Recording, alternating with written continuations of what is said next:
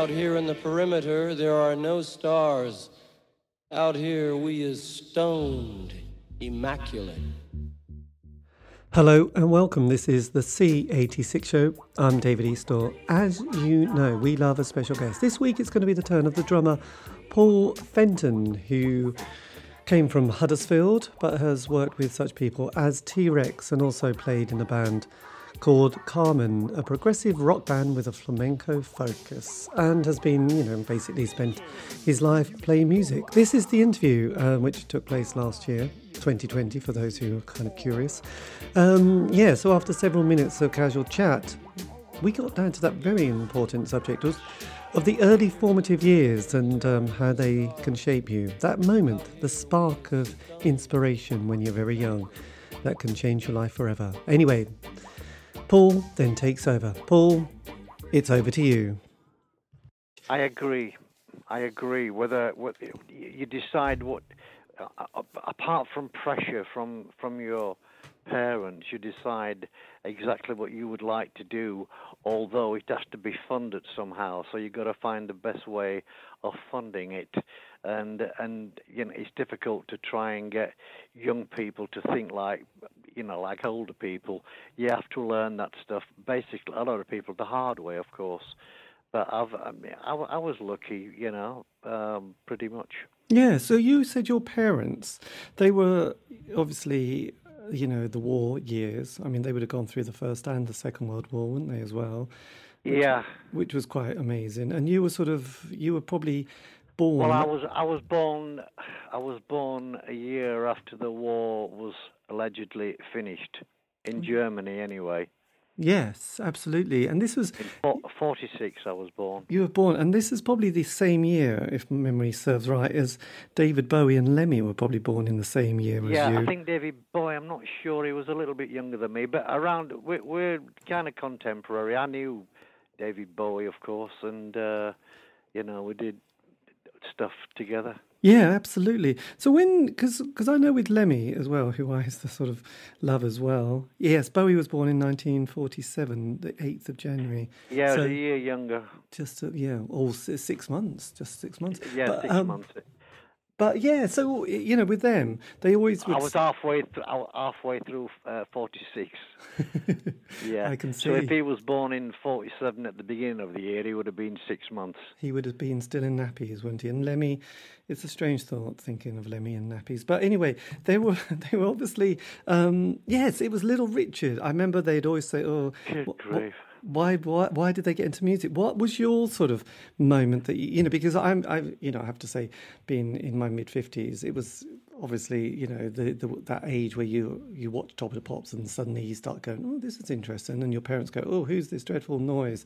But you would have had a totally different sort of beginning, really, wouldn't you? Well, it was basically with my father. My mother and father lived in quite a big Victorian house, so they were able to use one room for bands to rehearse in, and he had a band called Sammy King and the Voltaires back in the 60s, and I used to listen to those guys when I came from school and so on. And I wanted to learn to play guitar first of all, but that didn't last very long, only because I broke it, not because I could pursue or have the patience to learn the chords. And the drums were easier to play and harder to break. And, so I finished up, with my dad's encouragement, I finished up, getting a drum kit. And one of his drummers, a guy called Norman Emsley, was a band leader, and I started playing side drum and learning about basically one drum, which was a side drum, but learning how to march and play at the same time, which kept you in pretty much good timing.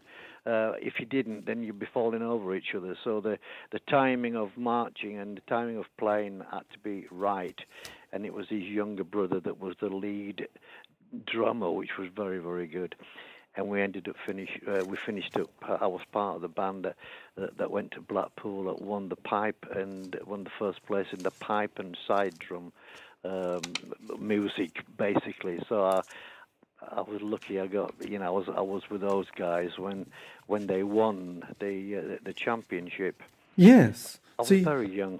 You and decided that drumming was taking it a bit further. That drumming was maybe I would have had a chance with that. Yeah, it was more fun. Yes, and did you at that stage? I mean, had you started sort of being interested in the jazz world or the blues world well, all those influences were around as I started getting a bit older, into my mid-teens. Like near places, near cities or big towns were Huddersfield, and they were kind of jazz and blues orientated. So the bands that I worked with over there were doing that kind of music, and which really didn't attract that many people, but the ones that came enjoyed it, and then I joined a jazz band which was the opposite direction, which was Wakefield. That was also very close, and there was a jazz band there that I worked with, and that felt large, because there may have been 10 or 15 members in that band, and that was great fun to work with, and we were playing kind of modern jazz. I never really liked traditional jazz, but modern jazz was okay. Yes, I always remember was it the Battle of Booley? There's some sort of famous kind of event that happened in the 50s where the traditional jazz people and trad jazz fans kind of got into a fight. Trad jazz was basically, there was always a lead instrument, like clarinet or something, and there were quite a few stars that. Well, my dad's band, they were kind of they worked with the Beatles, loads and loads of different bands, Rolling Stones, everybody, as support, and so they were quite good. And I guess that was an influence. I wanted to be as good as the drummers in my dad's band, and it took forever. And I stayed contact with everybody up to them not being with us any longer, R.I.P. at certain people. Yes. And so I did stay in touch and was lucky enough to turn professional, as it were. But I'm here to answer questions. Yes, absolutely. Because I did an interview. I mean, bizarrely, there was a lot of drummers, and there was a guy who was Hunt Sells, who was in the Iggy Pop band. Actually, he worked with David Bowie in the sort of late 80s with Tin Machine. But, I mean, he was saying that he was quite a student, so there were certain people that he would follow or he sort of learned from. I think there was a guy called Colin Bailey and a guy called Freddie Gruber, who was a kind of a jazz drummer.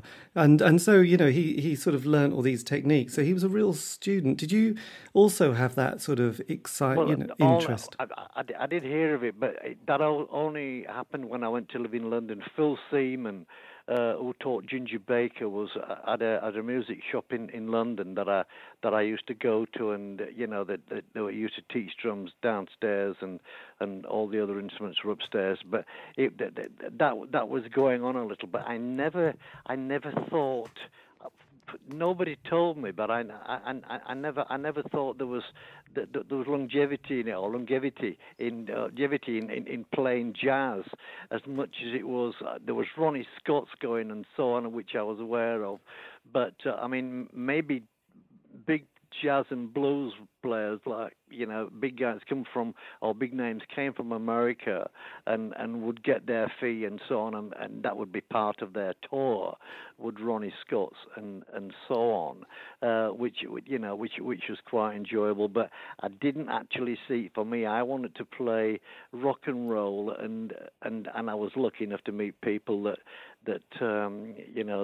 had the chance or did have 8 records, and went into more the commercial side of drumming. Yes, and there was so I did an interview at the weekend with a guy called Robin Mayhew, who was in a band called The Presidents, I do believe. They started in about 56 to 65, and they became part of that band called The In Crowd. He then went on to be the kind of sound engineer for David kind of Bowie at that kind of the early 70s. But he was, I mean, obviously, he was just saying that it was kind of people like Lonnie Donegan. Yeah. Well, I think everybody, most young guys knew of those people.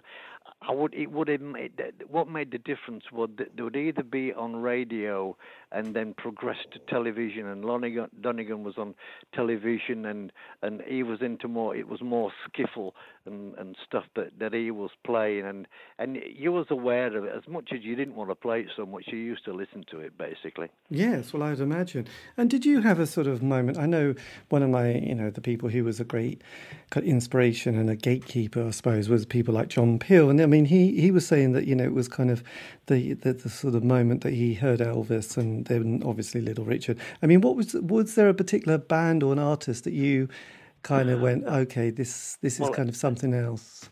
Yeah, well, I think it used to be when I first started. I never actually bought many singles or albums, and amongst some of the first would have been albums of of Cream, and I couldn't believe Ginger Baker was the drummer with that band with Jack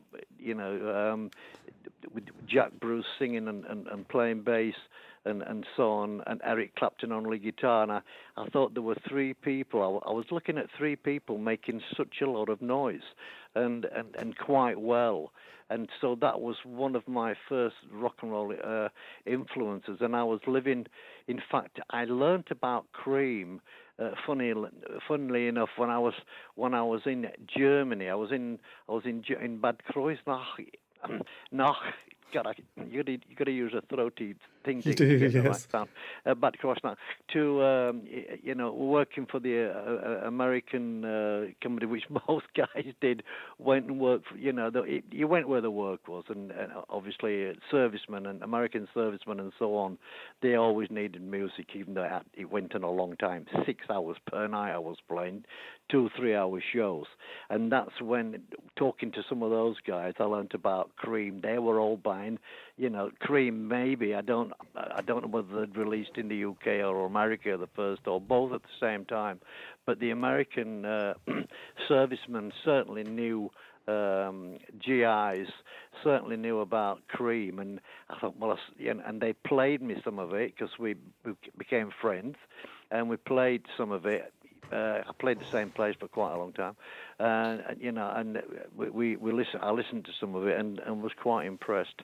But that's where that influence started in Germany. When I came back to the UK, I think we were there for 7, 8, 9 months, and when I came back to the UK, I bought albums, one at a time, basically, because I never made, back in those days, a great deal of money. Yes, it was enough to buy clothes, keep your instrument running and everything else. There was never much on top.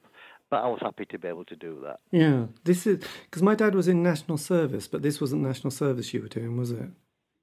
No. I was, I mean, as I said earlier, we were lucky that we never actually saw that kind. Well, at my age, we never actually saw that kind of thing. So I mean, there were camps up and down the UK, which I did many of. The English army and so on, more the army than the Air Force, and army in America. In Germany, and so I did that for many years, and that was a way of really consolidating on your plane and timekeeping and so on. But I didn't really learn. I learned more how to play when it started moving up into the 70s. The beginning of the 70s is when I had a chance to, I was working in nightclubs and stuff, especially in Leeds when I came home. And, that's where I met Jeff Christie, who'd written Yellow River, that was #1 all over Europe. Or, I think some years ago he had over, I don't know, so many, hundreds of 1,500. He had 1,500 albums or somewhere thereabouts. There was a lot of gold singles and I had one presented to me on Top of the Pops. Nice. By names that we don't want to mention because there weren't. One of them wasn't a cool. One of them wasn't a cool guy. No. Or it turned out to be not a cool guy, so I don't really mention his name. And Tony Blackburn. So it was the other guy that Tony Blackburn used to go with. But Tony Blackburn, he presented. So I knew that working with Jeff and moving on to what he was doing it certainly helped me with my career, and I got to meet people, and Jeff basically started me off, and I was only talking to him today. So we stayed mates after all those years and still do stuff together, odd little bit. God, 55 years ago. Yes, well, actually, I did an interview with Keith West, sometimes known as Keith Hopkins, and he's just brought a book out. He's probably just a bit older than you, but he spoke a lot about that sort of scene, the nightclub scene in Leeds, which was obviously started, which was kind of a huge part of his life, and also, Well, they were gambling. Basically, it was to entertain the people who were gambling.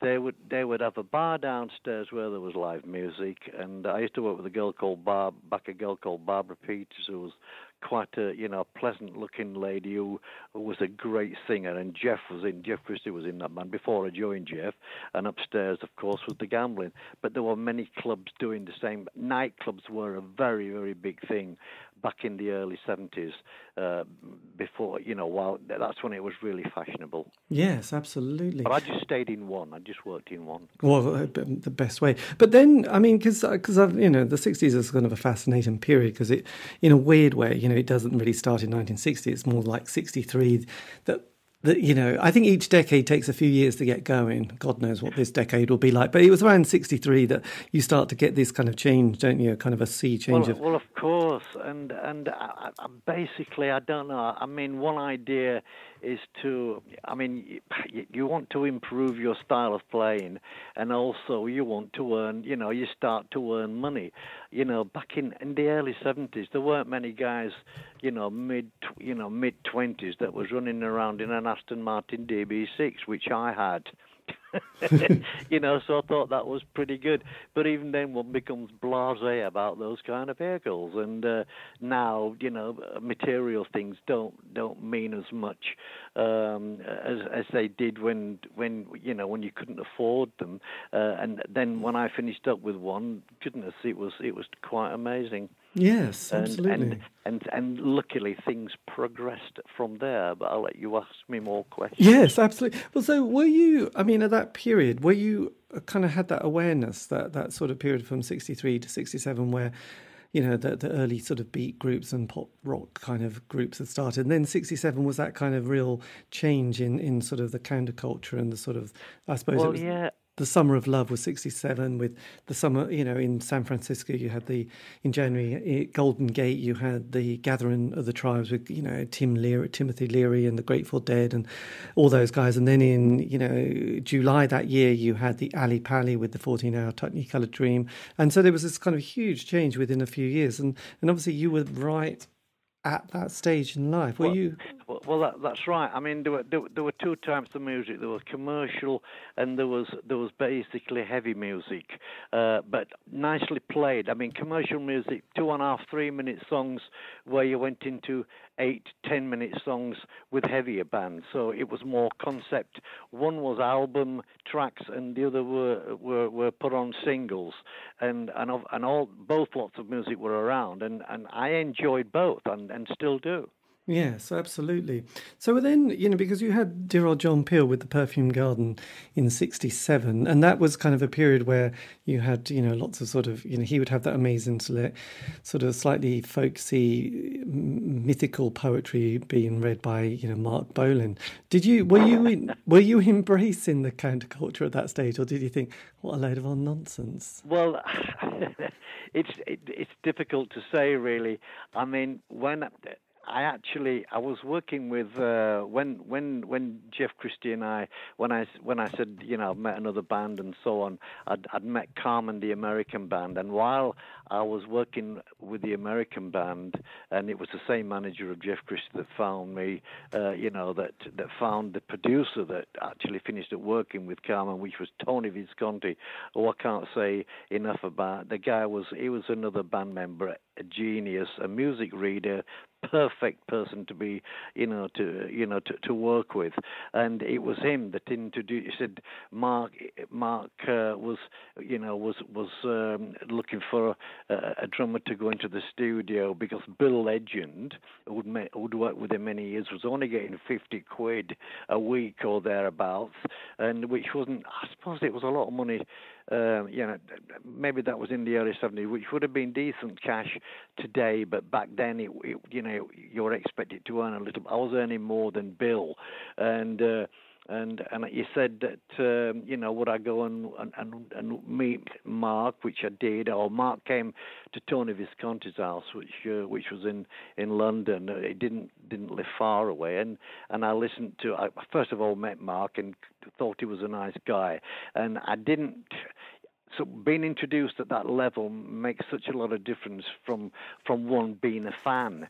I listened, and I knew he was around, and I knew he'd outsold, the era when the back end of when the Beatles backed in, and Mark Bolan was releasing music. He actually sold more units than the Beatles did, and I thought, God, that's great for him. And then once meeting him through Tony Visconti, and then getting the Warlock of, I've got a signed book, The Warlock of Love, which is Mark's signature into my friend Paul, and all of that stuff inside the first couple of pages, and before the poem starts. And when I listened to some of the poetry, I kind of realized that Mark there was more in the guy than met the eye. It was much deeper. As much as the music was simple, and it's so hard, to be simple. Anybody can be complicated, but to try to be simple, to put your point across, was so hard. And Mark had that. There was. You won't. Have you ever looked at the Warlock of Love? I tried to. No, but I tried to look for it. No. Oh, sorry, carry on. No, because it's not available. I think it's actually really difficult to get hold of it now. So well, it might be. Mine's worth probably £800 to £1,000. My copy, and that's only it is a hardback copy, but it's not that brilliant. You wouldn't think to look at it was worth that, but only because there weren't many. I mean, I got Mark's copy, which was lovely. Yes. There were some poems. I was going to quote you a poem. I'm going to have to think. It's a while. The setting sun's like the withered yolk of a weathered egg. That's one of his poems in that book.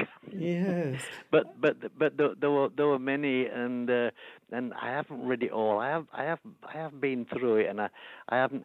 I'm not like I'm certainly not an anorak that goes into something, which could be a train spotter who sits on the bank watching for every. I mean, no disrespect to those guys. I mean, they're very intelligent people, but it's something. It's almost like fishing. Train spotting and all the rest of it, even though there's something maybe at the end of it, more in train spotting, is something that never really interested me. I was more hands-on and wanted quicker results. But but Mark, I can only say that I had the greatest respect for him. Yes, absolutely. Well, he did sort of create such a sound, because obviously you've one of those musicians, a bit like I suppose David Bowie, who was very much there in the '60s doing things. And then managed. Well, he didn't become a star till the early 70s, did he? Well, no. I mean, his kind of apprenticeship period during the 60s was quite interesting, because what he did would have been completely forgotten if it wasn't for the fact that what happened next in the Ziggy Stardust period, or Hunky Dory Ziggy, and then onwards. You know what I mean? That music. But they were friends with Bowie and Bolan. Yes, they were. Then they became amazing. Most people who had hit records had to be friends back in those days, but they did. I mean, they were friends. I know for sure they were. I've been in the company of the pair of them. Which is yes, with Bolan being more androgynous, David Bowie was more. He was very. He was a trend setter, not a trend follower. Yes. And so was Mark. Well, absolutely. I mean, they were trendsetters. And how did you, because I did speak to a few people from, the 60s, Barry Miles, for people like that, and Joe Boyd, who was part of that world that was the UFO club. I mean, a lot of people who were kind of on the zeitgeist by the 70s had got tired, and you realise they dropped out. And I did ask Barry, who was such on the scene, what happened to him in the 70s, and he said actually we were just really tired. We needed to have a break, and that was kind of it. The baton, so to speak, to use that, kind of gets passed to the next generation, because by the end of the 60s, Jimi Hendrix had died, Janis Joplin, Jim Morrison, you had Altamont, Woodstock had been a bit of a disaster, though it was a great film and all that. So it's interesting that it kind of, the music, every 16 to 18-year-old want their soundtrack, don't they? They don't really want what was popular 5 years ago or even 3 years ago in those days. So obviously... absolutely, yeah. And you obviously were able to straddle from the 60s into the 70s. So that wasn't a problem. I'm the first to admit that I was very lucky. Jeff had not have taken me to London, the boy from West Yorkshire into London, and change. He's saying, well, you got to go to this. You got to go to the Kensington Market to buy clothes, and he encouraged me to do certain things, where to get my hair cut, and all the rest of it. He changed my personality a little, and certainly the way that I looked. And through Jeff, and through his manager Brian Longley, is not long with us anymore. And he found the right kind of people for me to be involved with, and eventually met Tony Visconti, who knew everybody. He knew Bowie and Bolan, and he was the number one producer for many years, and everybody wanted to use him. And worked with McCartney, he worked with everybody. I mean, absolutely everybody. And I met all the top people, which was very, so that's why I say I was very lucky. Yes. And I've always been able to continue with my playing, and everything, which I've had a bunch of lovely years out of it. Although I have another trade that I can employ whenever I need it. Yeah, well, that's handy, really. Because it's interesting, because in a way, Tony Visconti was able to continue to keep in the trends. Whereas when you think about people like Phil Spector or Mickey Most, they had that moment where they were, and that guy who did Telstar, huge. They specialised, yeah. They were huge, but they didn't sort of then come to the next... scene, did they? They kind of... No, well, I mean, Phil Spector did he not start off with Hines way back in the beginning and took on people, I think, I may be wrong, I thought it was Phil Spector, it comes into mind, but they had a certain sound. You can tell the kind of artist, you can tell by listening to the music that it was produced by Phil Spector. But so you're absolutely right about that, where other people, I mean, people like, Tony Visconti would work with single, superstars, single singers up to rock and roll bands, and be able to work with anybody. He could move around and blend amongst anything. It was, he had, and luckily was able to, because of the kind of person he was able to add his own influences into the music. Anybody working for Phil Spector would have to do it Phil Spector's way, that'd be it, period. But Tony kind of blended in with lots of people. Yes, absolutely. So when did you, I mean, sort of get in, so this is like 72, 73 was when you get the sort of hot seat for Mark to be part of the band? Yeah, well, I toured, I was working in the studio with, for Mark, and, along with other session, it basically had session players in the studio. I met a bunch of people. Well, Tony said, these people have to come and do. I forget the name. The names are on the back of the albums, and obviously I don't just sit there reading them all the time. But Danny Thompson was a bass fiddle player who worked down at Ronnie Scott's quite a lot. We used to work for the blues players. Used to ask for Danny to come and play bass for them. He actually worked and played. Came into the studio with Mark. So Danny, myself, and Mark Bolan used to work together.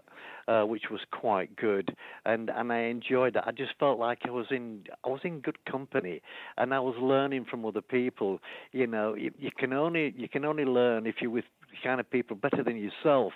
And I've always thought that. I've always had guys. Well, even the band that I'm involved with now, there's some people, there's some very good players in, which keeps you on your toes. You can't go on stage and just do your own thing. I'm conscious of what I'm playing, of the time signature and so on. Our keyboard player Dave Major, he's quite amazing. He's kind of a happy, smiley guy, and he's got a very high voice and which kind of simulates some of the Bolan stuff that I do, and all of that, which is a lot of fun and great. But no one was expecting to be put out of work almost a year ago. No one saw that one coming when we celebrated the new... Well, nobody would ever thought it. Would never thought that the venue was going to close down and this, that, and the other was going to happen and so on. I mean, the world's changed, and I'm doing session work for somebody for free, only because he's doing it for charity, and anybody mentions charity, I kind of put myself, even though I did get collected and brought back home, which was great, but I help people. For free, which it doesn't happen that often, and when it does, I get involved because I think it's great to be able to help others. Yes, whenever it's possible. Well, absolutely, it's a good feeling. Because going back onto that period, I mean, Mark had done that big concert, hadn't he? The one that got filmed, and people like Ringo Starr. Were you in the band at that stage? Or? I think that might have been slightly. I wasn't. It must have been, even though I met McCartney, but it must have been slightly before my involvement.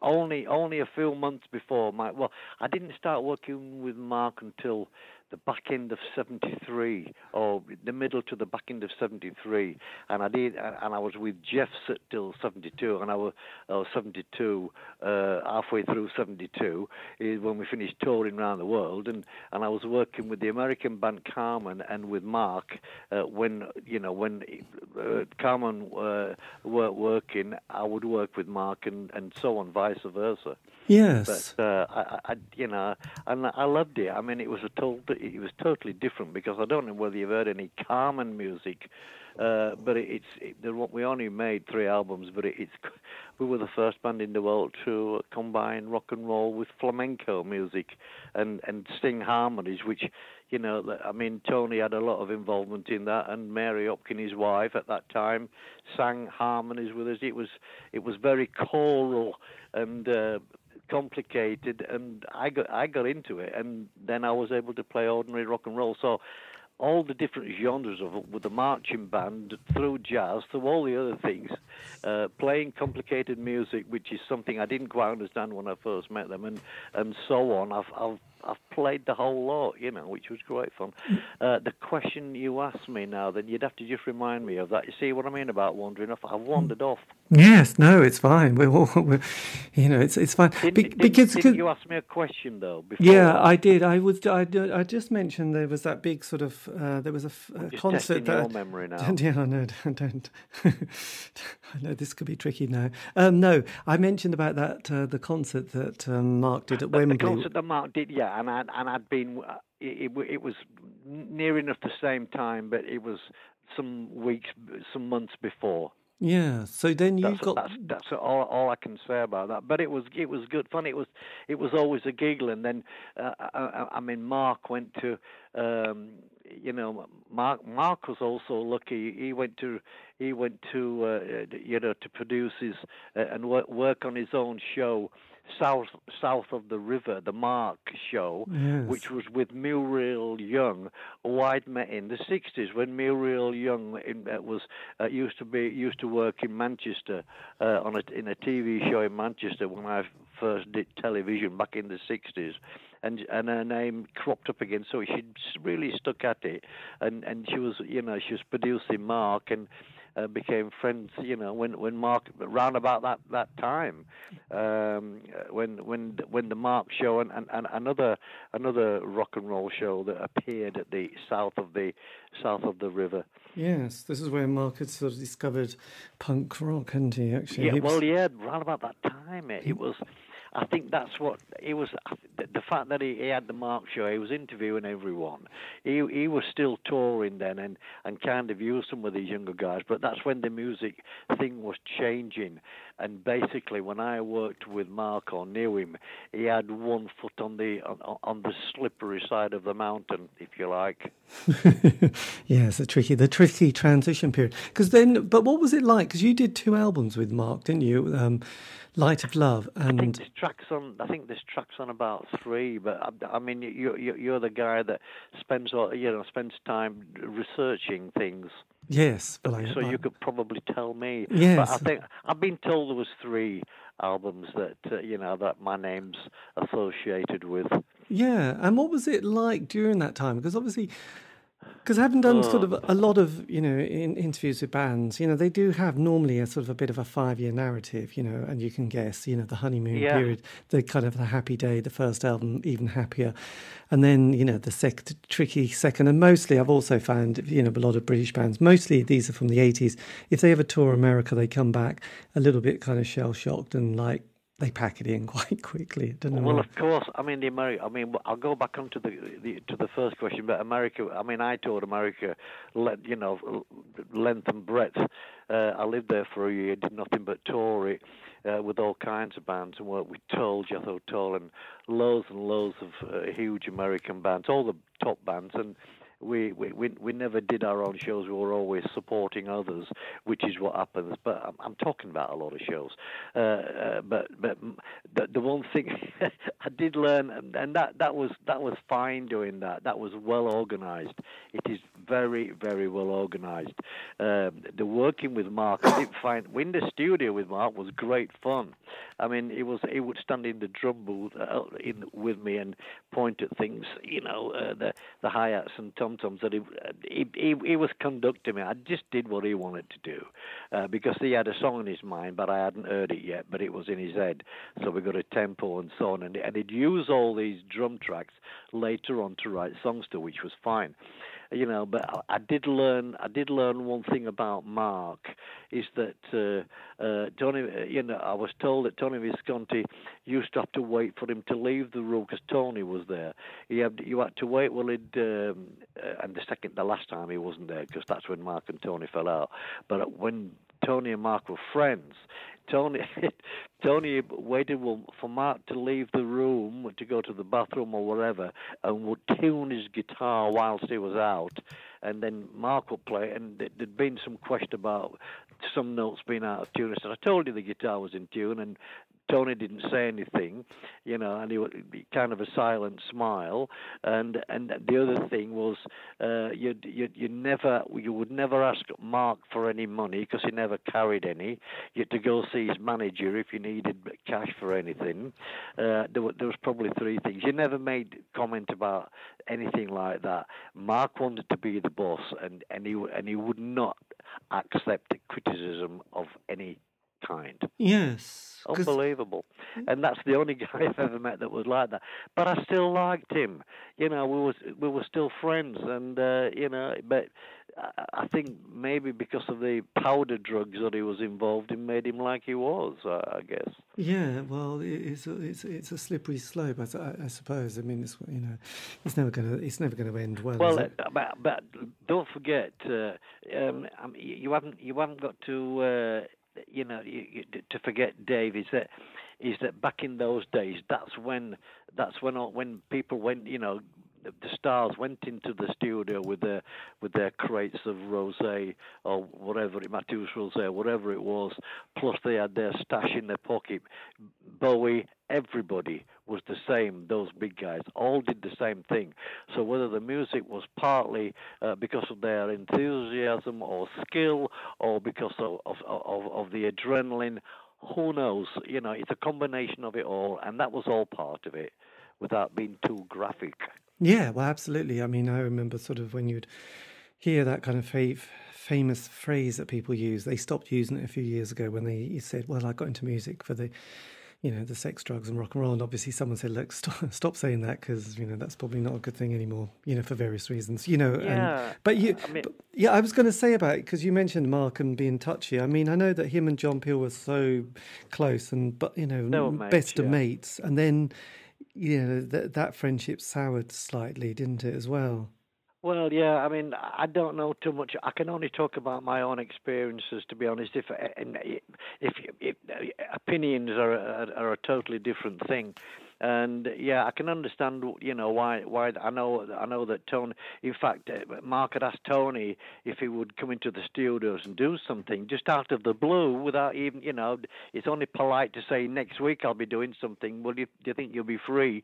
It was kind of the day before, and you just expect Tony to be on at the back of the door waiting for a phone call, even though he was working with everybody, which caused part of the. There may be other things that certainly caused part of the friendship not to be the same, and the same with if Mark was expecting a load of plays on whatever he'd written, he enjoyed reading. Mark enjoyed reading newspapers, looking at positions of songs in the charts and all the rest of it, and whoever was responsible for either one of those to do, Mark would keep their eye on. So I'm only guessing that him and John Peel could have fallen out because he didn't play his song. It would have to do with his music, wouldn't it? How could it be anything else? Yes, they weren't living in flats above each other. It can't have been noise. It must have been to do with the music. Yes, I think it was. I would have thought. I think John. Maybe Well, I kind of heard that John, and again I suppose we all not guessing, but it was like John didn't play a record from Mark's new album, and Mark was a bit upset. That was the kind of. The thing is that they were all still. Everything was still active. They had to be careful talking to the media or anybody who could pass on, talking behind someone's back or whatever. They kept very quiet. You never talked too much. It was uncool to talk about, people that you knew, especially stars. You never said a word. You had to be very careful about that. Yes. So you obviously in the studio, and you toured a bit with Mark as well, and Yeah, I did the Truck Off tour of UK that started in London and finished up in Scotland somewhere, and so all big venues, which was quite good.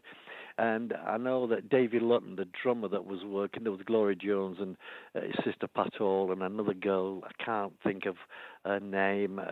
They were great soul singers, but Mark had those screaming girls, those girls singing, soprano notes to everything, which was great. And there were two sax players. I mean, I counted about 10 people on stage.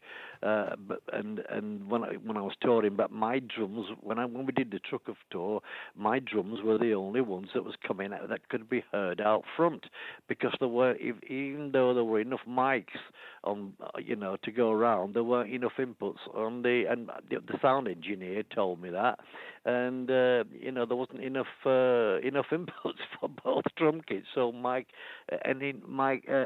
insisted on mine being heard. So that was okay. I found out afterwards that was happening, which was great. I just did my job. It's like if somebody asks you to do something, or they don't say be my best mate or but whatever. If you want to go, if I'm invited to the studio, or you play, or you're doing, can you do a tour with me, or whatever it would be, you just did it, and you didn't think you were privileged or anything. And and I would have played my heart out and with energy and enthusiasm, like I do everything. I always do stuff with enthusiasm. Yes, absolutely. And working with Mark was no exception. I would imagine it was probably quite extraordinary, and also you must have captured that time where the crowds were absolutely besotted, with Mark and the tour. Well, they were screaming they were screaming 10, 15 minutes before he came on stage because they knew it was there might have been someone on earlier, but they were screaming 15 minutes to him coming on stage to 10 minutes after he'd left. They didn't even know he'd left, and they were still screaming for him. But let me tell you one thing: his fans started between 12 and 16 years of age. I mean, that was the full. That was the main the age group of his fans. They were all young, early teenagers. Yes. So you can imagine that they would react that way. But there were thousands of them, and Mark used to keep his distance from fans, even though they found out where he lived. He craved attention on his terms. At home, it was basically on his terms. Out at the venue, it was their terms. They, if he was happy for him to come and say, have an autograph or something, fine. That very rarely happened. But he did like fans hanging around about his house, which takes you into a whole other story about where some of his stuff went after he was killed. Coming back from Morton's in London. Yes. God, in the middle of the night, was it 3:30 or something? I don't know. Something drastic like that. In the little Mini that an American driver was driving on the English side of the road with I think the Mini's a front-wheel drive and all the rest of it. So.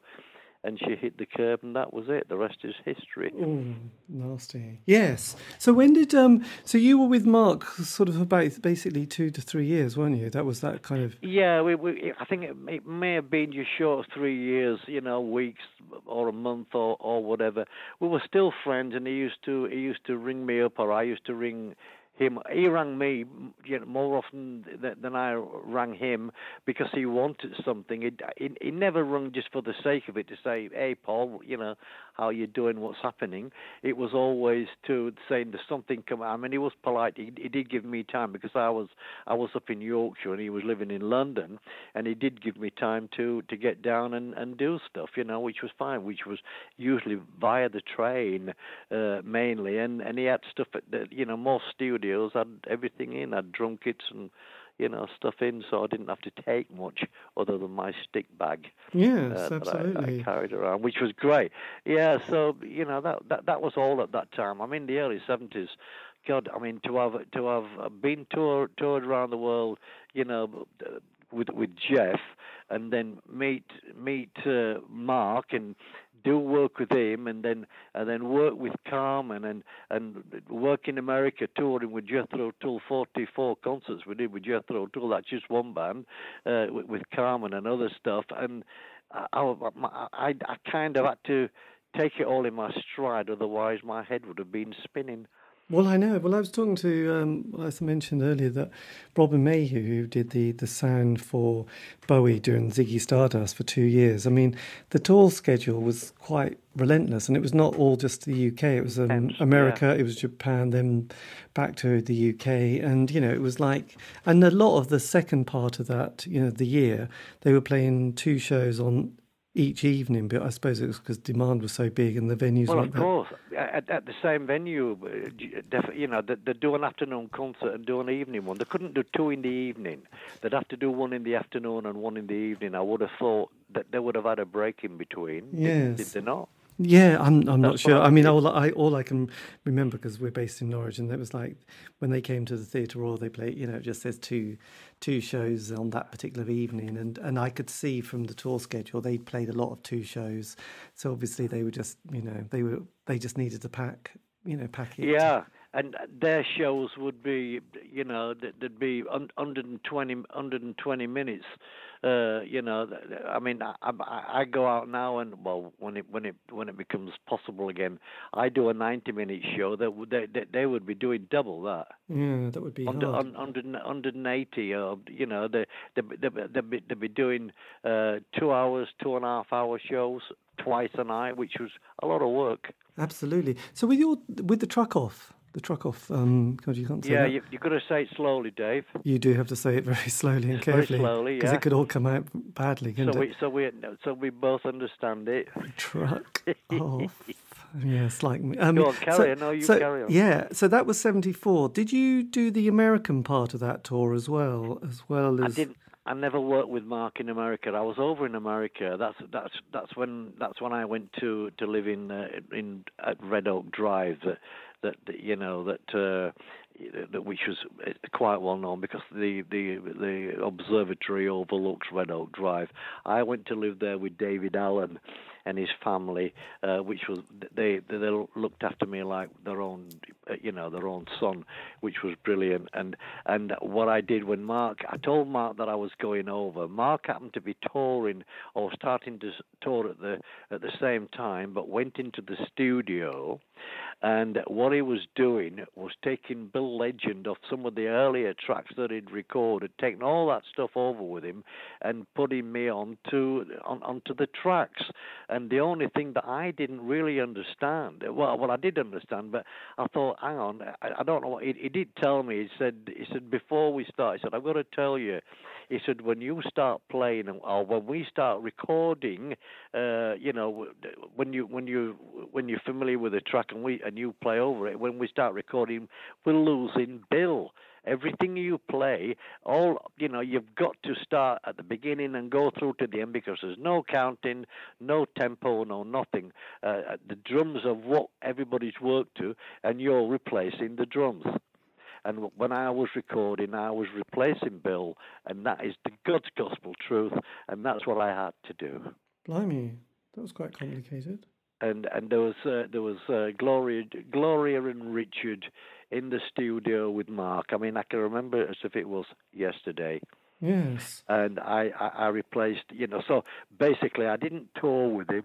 I did work in the studio in Los Angeles with him. Right. Yes, I know. I remember seeing them crazy clips of Gloria. And was it her sister then with the tambourine, giving it an awful lot of excitement on the vocals? It wasn't her sister. I think it might have. No, it was Sister Pat Hall. Right. Yes. I just remember. There was another girl that a friend of mine knows, but I don't. I couldn't remember. Sister Paul's basically it rings when you use it, and I remember that. But the other lady, with all due respect, I couldn't remember her name. Yes. But the sound was good. I mean, they sang great. I mean, they sang thirds very, very well, and that kind of music, like Mickey Finn's congas and the sound of the congas with Mark Bolan's, all that fits in with what Mark was doing because he basically created it, and that was a sound that Mark liked and worked with, and that's the sound that I mean is still being celebrated and talked about today, and it's 50 coming on for 50 years or over. Well, absolutely. When it all started. Absolutely. Over 50 years. It's incredible. So it's got to be respected. I mean, it stood the test of time. Yes. Even though he had his ups and downs. He definitely, yes. Well, showbiz is tricky. But then you worked with, you were still with Carmen, which was kind of interesting. Because Rod Stewart was kind of quite extraordinary because he was in Faces, but he also had that solo career going on, which I thought was quite kind of talk about multitasking. But you were also having to juggle various musical kind of acts and outfits. So how did... because Carmen went to sort of... the last album was 76 with Gypsies, wasn't it? After you did... that was recorded in the States. Yeah. I'm just sneezing. I don't have anything wrong with me, but I do sneeze occasionally. I didn't mean to. No, that's fine. Yeah, we went to Boston, Massachusetts, and I lived on the farm, Longview Farm it was called. Everything is... There's an editorial of everything. Anyway, for Gil Markle, who owned the studio, and we did the third album, and it was one that Tony Visconti wasn't involved with. We couldn't get hold of Tony, and he wouldn't, he was doing other stuff, and it was produced by the band, mainly by David and David Allen, and who was the flamenco guitar player, who was very, very talented. Him, his sister, and Roberto Amaral went to UCLA, the university. They were maybe the first musicians that I knew that were that had gone through university and played and that created this music, which I thought part of that had to do with, although their mum, David and Angela Allen, their parents had a club down in town, a flamenco club. So they'd been brought up with it. The mother was a flamenco dancer, an actress, professional, and David Allen's father was a guitar player, and so that's how they'd learned. And it was basically, don't forget, I came from Yorkshire, just a Yorkshire lad, and all of a sudden I'm meeting these people from Los Angeles and all the things that I've done. And then found myself in Boston, Massachusetts, with some years later, recording our third album, which still holds up. It's still quite heavy and well recorded, and my drumming can be heard on that, and I've a lot to be proud of, and that was the third album. Yes, absolutely. Which is Have you heard it, Dave? I'm asking you all kinds of questions. I know you are. You're putting me right on the spot here, aren't you? With your I've only heard little snippets of it, but I have to say, snippets. You can't get an idea with a snippet. Sorry, I'm only kidding. It's hopeless, isn't it? Really? I'm only kidding, Dave. But yes, for you, yeah. So you were, because that's quite a boggling band, actually, isn't it? We're not talking just. This is quite a conceptual, not a prog, but it definitely pushes the boundaries of music, doesn't it? Well, we were awarded, I don't know I forget what the award was called, but some guy out of some big band in America had heard it, and he said, these guys are one of the best and the most original concept bands in the world. Yeah. And I've got newspapers. In fact, Richie Blackmore, do you know his name? Yes, Richie Blackmore was wanting to go out with Angela Allen, who was our girl singer at that time. She'd married and all the rest of it, living back in LA now, and we do talk from time to time. But Richie Blackmore, he said, any band that I would have loved to. Somebody was asking him questions. Would you like to do this? Would you like to do that? And Richie Blackmore said that he would have liked to have worked with Carmen. So that that says it all, really, doesn't it?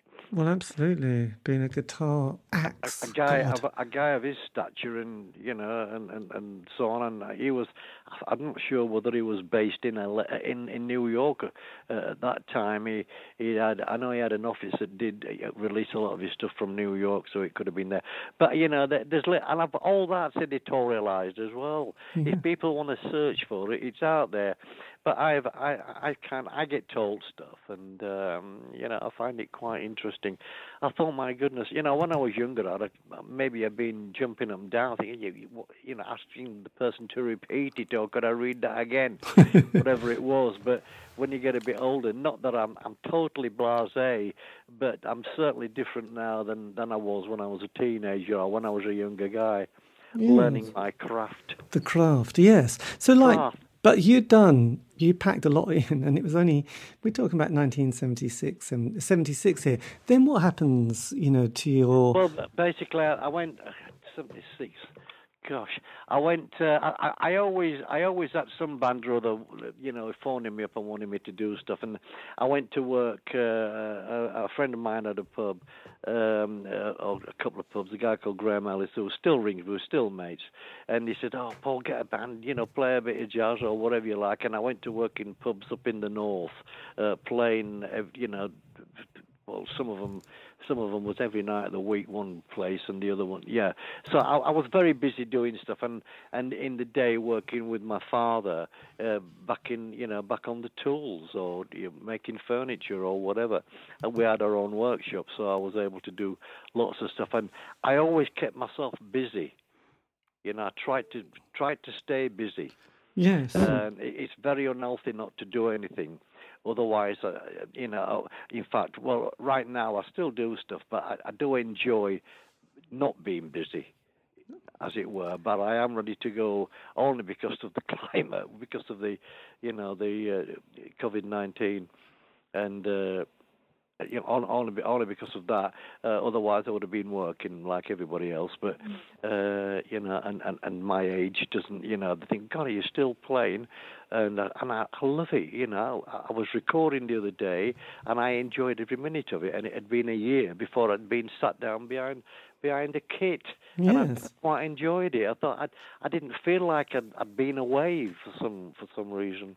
Yeah. So then, I mean, so was it More stuff to do. so was it the case then that you know, music became just part of your life rather than consuming all of it after your you know, Mark Boland? Well, it became part, for sure.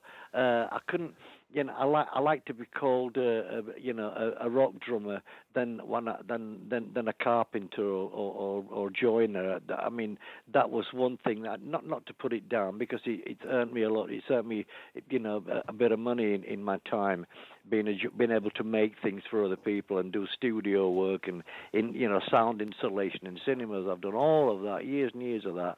Worked away on, you know, with big companies.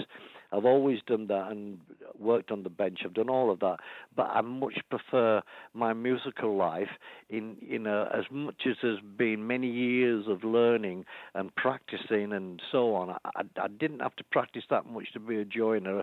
5 years as a trade, and the rest of it was experience doing it.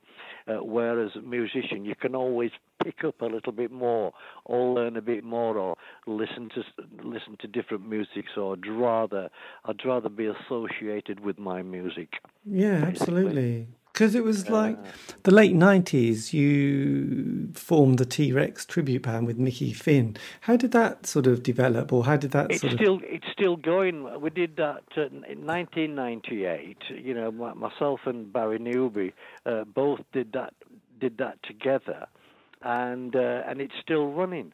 Yes. You know, apart from we had to stop a year ago because of everything else. I've got several gigs in Poland, all Scandinavia, Germany, and it's all been pulled. And some of the promoters I speak to in Germany that are friends that fly over for my birthday, stuff like that.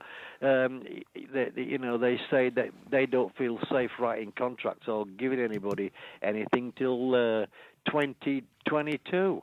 You know, so I thought 21 was going to be ready, but obviously that was being optimistic. It's more like 22. I think that we'll see rock and roll bands and things changing slightly. Yes, I know. Yeah, I don't know what you think, but that's what I think. It is a tricky one, because I have to say I don't. We were not optimistic, but we were just hoping that this year would be like, okay, 2020 was a bit of a bit of a year, soon, isn't it? and now we're going to turn over the calendar. We'll get a new one basically, 2021, and then just go, right. That's it. Let's get back and let's get rocking. And it's like, oh, perhaps not. Well, as soon as you put people to start to listen to the news more than they used to do, and then we say we've got a new strain, or there's two new strains, and they were saying that even though you've got injections to come, and I'm waiting for a letter or a call or something, it only lasts 6 months. Where the flu injection lasts a year. That's being political, but that is a bit scary. I don't like any of that. No, and yes, we're going to have to all. Yes, I don't know. God, I just hope, you know. I keep thinking, well, they went through the war. You know, we can hopefully get through this without too much kind of destruction to society. We just want to see the pubs. I mean, some bands make livings out of working the pubs, but yet the social distancing it affects the music. Theatres is sit in one seat, miss two, sit in the seat. You know, all that spread out. So even you know, possibly a 3,000 theatre you know, capacity can only be cut down to 1,000 or less. So that affects the price for people going in. It's not staring out at an audience like that, isn't it? Like looking at a full house, which I've done massive outdoor concerts and theatres in Germany, and we see full houses and enjoy that. That's never going to be the same.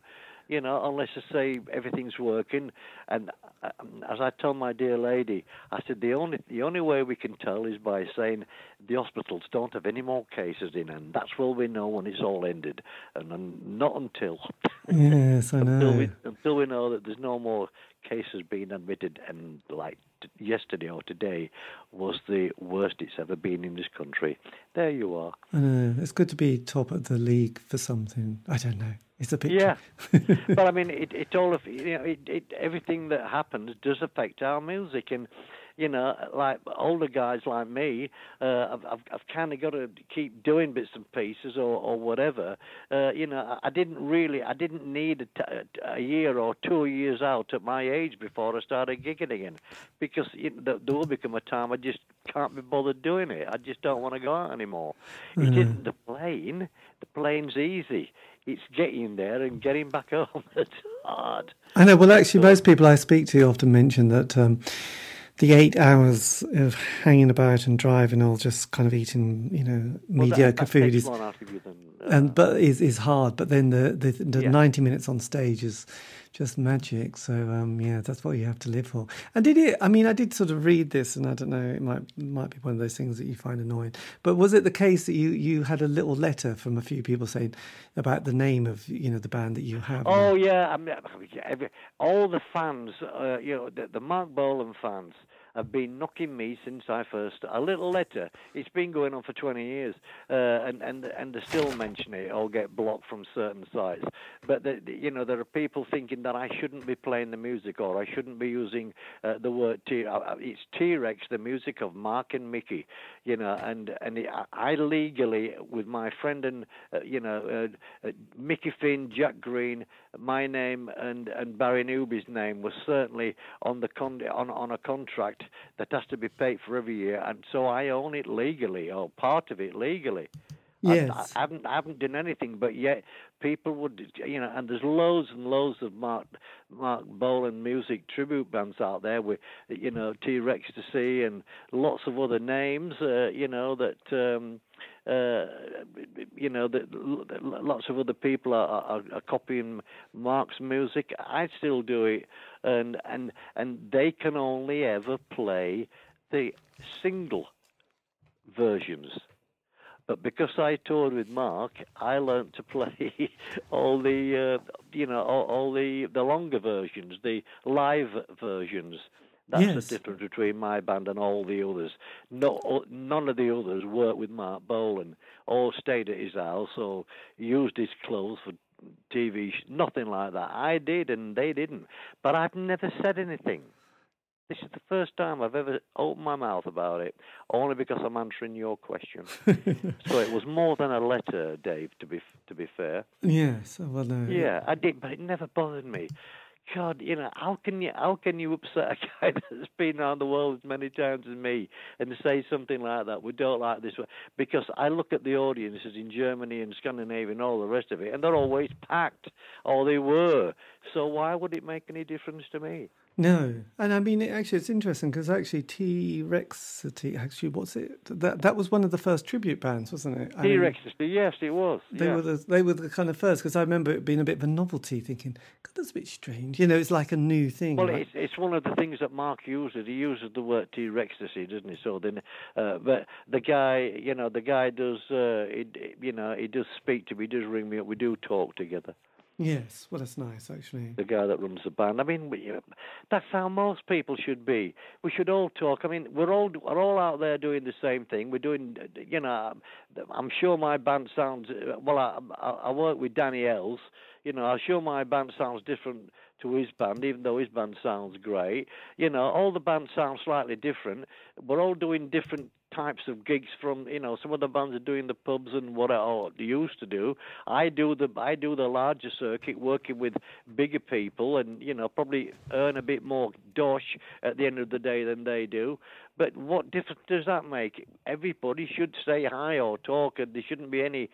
Nobody's allowed to be blasé in the music business, as far as I'm concerned. No. Well, actually, I suppose, because I've, going to the Theatre Royal a few times, I've seen the rumours of Fleetwood Mac. And, and it has, Mick Fleetwood, a little recorded message saying, welcome to the show, I hope you enjoy it. Because basically it keeps the music alive, let's face it, doesn't it? It keeps the legacy. I knew Mick Fleetwood. I worked with, all those guys. I know most people. I mean, I was at the house, the last party they had before they went to America, before they went to live in Los Angeles. Oh, right. Was that when they were doing... Was that Rick an album? Christine. Yes. Was that Bare Trees they were doing the album? Sorry, go on.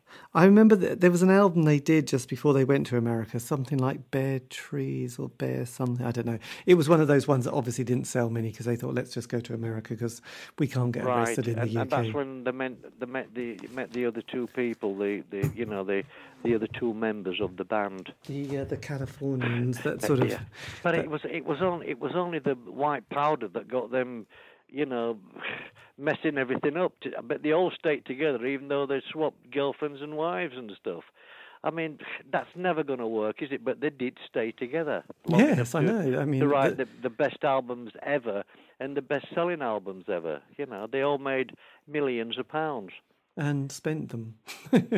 Yeah. Yeah, that's kind of it. I mean, the relationship, Mark must mean so much to you.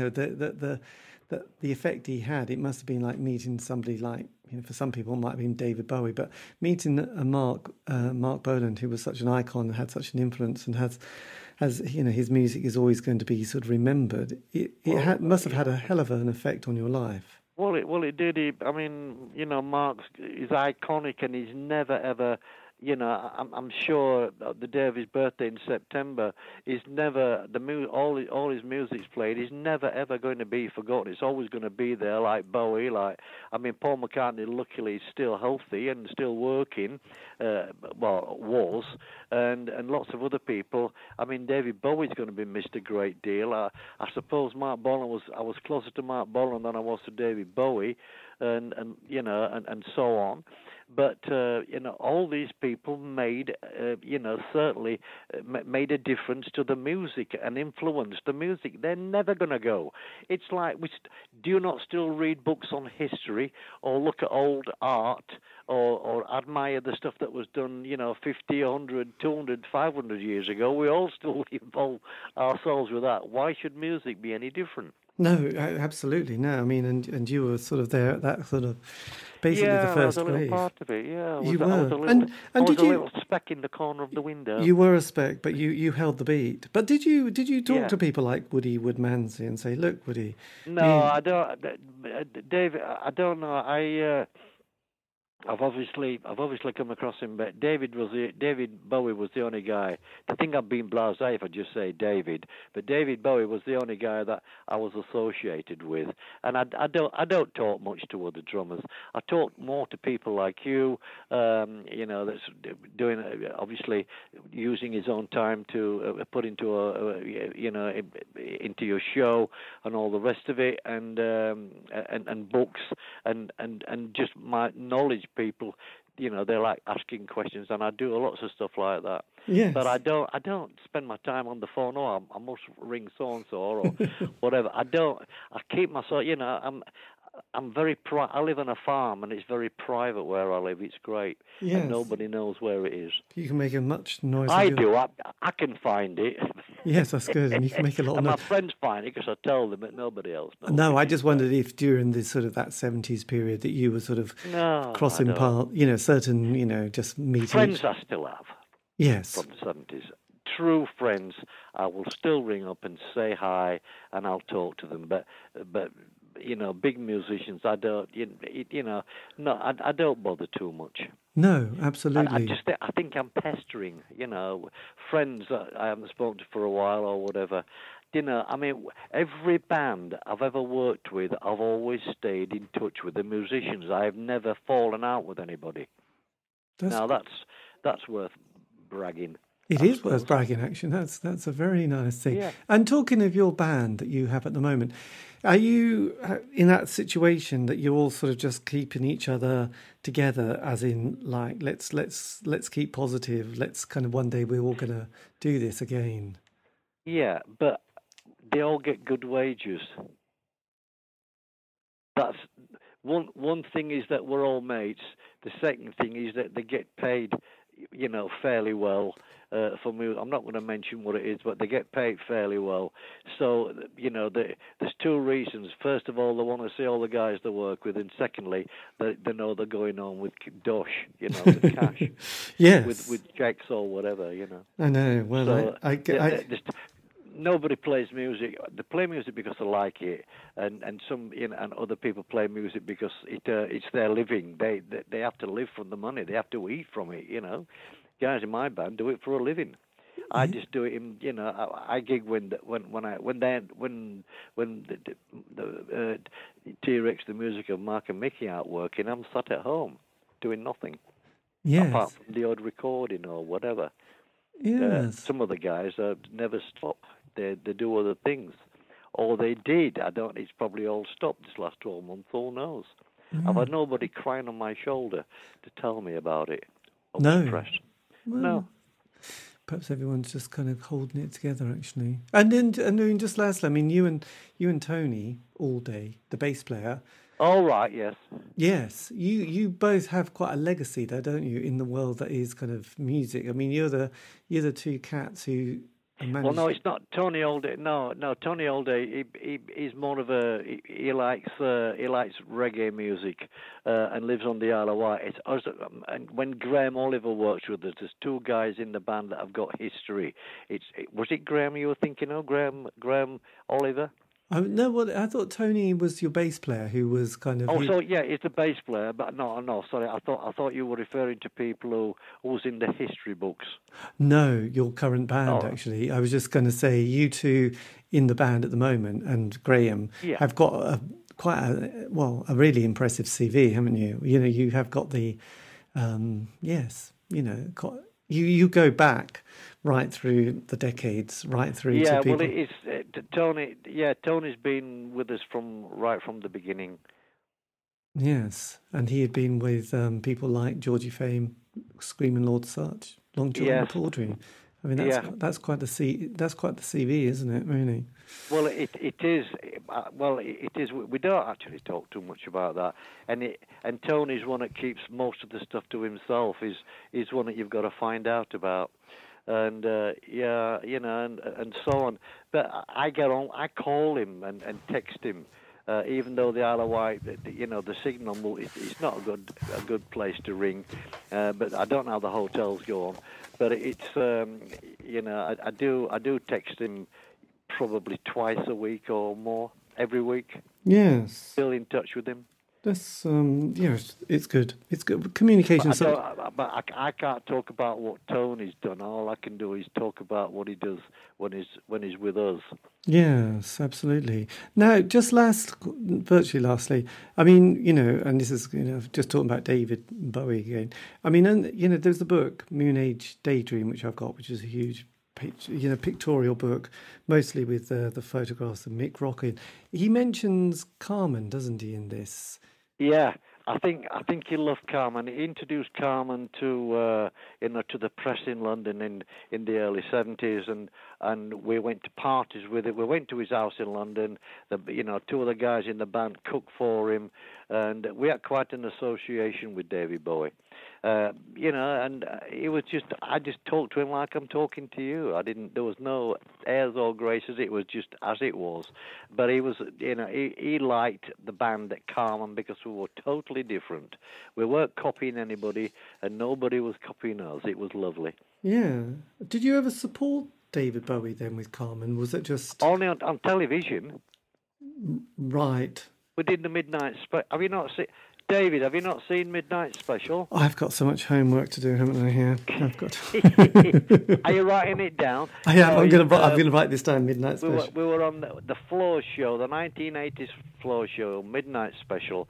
With I won't tell you any more about it. I think we're doing I think we're doing 2 tracks with him. You'll have to check it out yourself. Yeah, I am. I'm going to have to do that, actually. I think that was around the time when he was working with people like Klaus I think Comey. that's the only time that we were filmed, actually, working with David. You know, there's very little film of Carmen, and there's definitely film of our younger guys doing that.